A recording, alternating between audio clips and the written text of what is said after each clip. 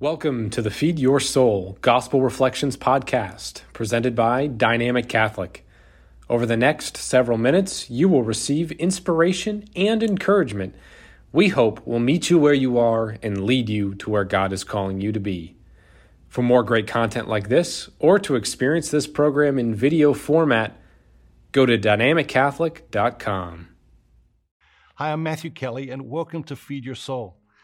This Sunday's reading is a short reading, so I thought we'd read it together and then take it apart line by line and have a look at some of the people, some of the concepts, some of the ideas that Jesus is sharing with us. Jesus told this parable to some who trusted in themselves that they were righteous and despised others. Two men went up to the temple to pray, one a Pharisee and the other a tax collector. The Pharisee stood and prayed thus with himself, God, I thank you that I am not like other men, extortioners, unjust, adulterers, or even like this tax collector. I fast twice a week. I give tithes of all that I get. But the tax collector, standing far off, would not even lift up his eyes to heaven, but beat his breast, saying, God, be merciful to me, a sinner. And Jesus said, I tell you, this man went down to his house justified, rather than the other. For everyone who exalts himself will be humbled, but he who humbles himself will be exalted. Once again, there's just so much in each and every single one of these readings. The first thing we see is that there are two men. One is the Pharisee, one is the tax collector, and there's this comparison that plays out. We use comparisons in our own lives powerfully. Psychological reasons, spiritual reasons, emotional reasons. Very often to manipulate ourselves and to manipulate others. Very easily we see here the Pharisee looking at the tax collector and basically saying, God, thank you for not making me like him. And of course, this is the manipulation of self. The Pharisee is manipulating himself. He's deceiving himself. He is literally blinding himself to reality. I sometimes look at some of the absolute trash that is on television today. And I asked a friend of mine recently, I'm like, why? Why are we attracted to this stuff? Why do people watch this stuff? And then we started talking about the news and we had a conversation about, okay, even the news, right? Why is there so much negativity in the news? And why are we attracted to the bad news? One of the things my friend said was that it makes people feel good about themselves and good about their lives. When we see these TV shows and these people's lives are just astoundingly dysfunctional and their character is just tragically distorted. In some sick, twisted, psychological, emotional, spiritual way, that makes us feel better about ourselves. And so it goes on today. It was going on at the time of Jesus, and Jesus points it out in today's reading, and it continues to go on today. But I think it's a powerful invitation for us to think about, okay, how do we use comparisons to deceive ourselves? How do we use comparisons to manipulate ourselves, to deceive ourselves, to make us feel better about ourselves? And what is the ultimate impact of that on our lives and our relationships and on our soul? The reading goes on.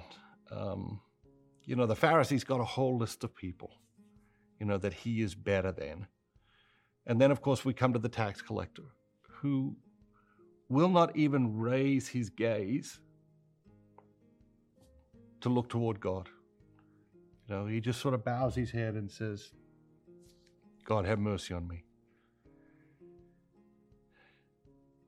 The tax collector is not confused about who he is.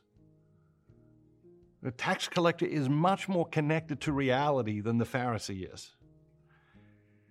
And it's that clear insight about who we are, who we're not, who God is, that the gospel is constantly calling us to. And the good news can be challenging. The good news can be hard to take. That's why we are so often attracted to all the bad news in the world. And then, of course, Jesus closes with the powerful line where he says, "Everyone who exalts himself will be humbled, and he who humbles himself will be exalted." How have you exalted yourself this week? How have you exalted yourself this week? We all do it, right? We all do it in ways some we're aware of, some we're unaware of. We do it in ways subtle and not so subtle. When we do it, why do we do it? Why do we exalt ourselves? Why do we feel the need? And what is at play there? And in what ways have you humbled yourself this week? And certainly, if in no other way than in prayer, like the tax collector, to come before God and say, "Lord, have mercy on me. You know, you created me. I'm capable of so much more. Pour your mercy into me and let that mercy give me the grace and the courage, the strength and the wisdom to go forth and become a better version of myself this week." And ultimately, it's a story about humility. It's a story about virtue. And as we have discussed many times before, our lives only genuinely improve when we grow in virtue. A relationship can't get better unless you add virtue. It is the ingredient that makes all things better in this world. A relationship cannot get better unless you add virtue. It may look better, you may do more exciting things, it may feel fun, it may feel adventurous, but unless you add virtue, a relationship is not improving. Unless you add virtue, you are not improving as a human being. We look at progress in our society and say, "Oh, this is great, and this has happened, and this is new, and this is better." Well, hold on a minute. If there isn't more virtue today than there was a year ago, society has not improved. If there isn't more virtue today than there was a decade ago or 100 years ago, society has not improved. It doesn't matter how many iPhones we have. Our lives, our relationships, society, culture, humanity only genuinely improves when we grow in virtue. So the question is, are we growing in virtue? And the virtue today is humility. Everyone who exalts himself will be humbled, and everyone who humbles himself will be exalted. God bless you. Have a great day. And remember, be bold, be Catholic.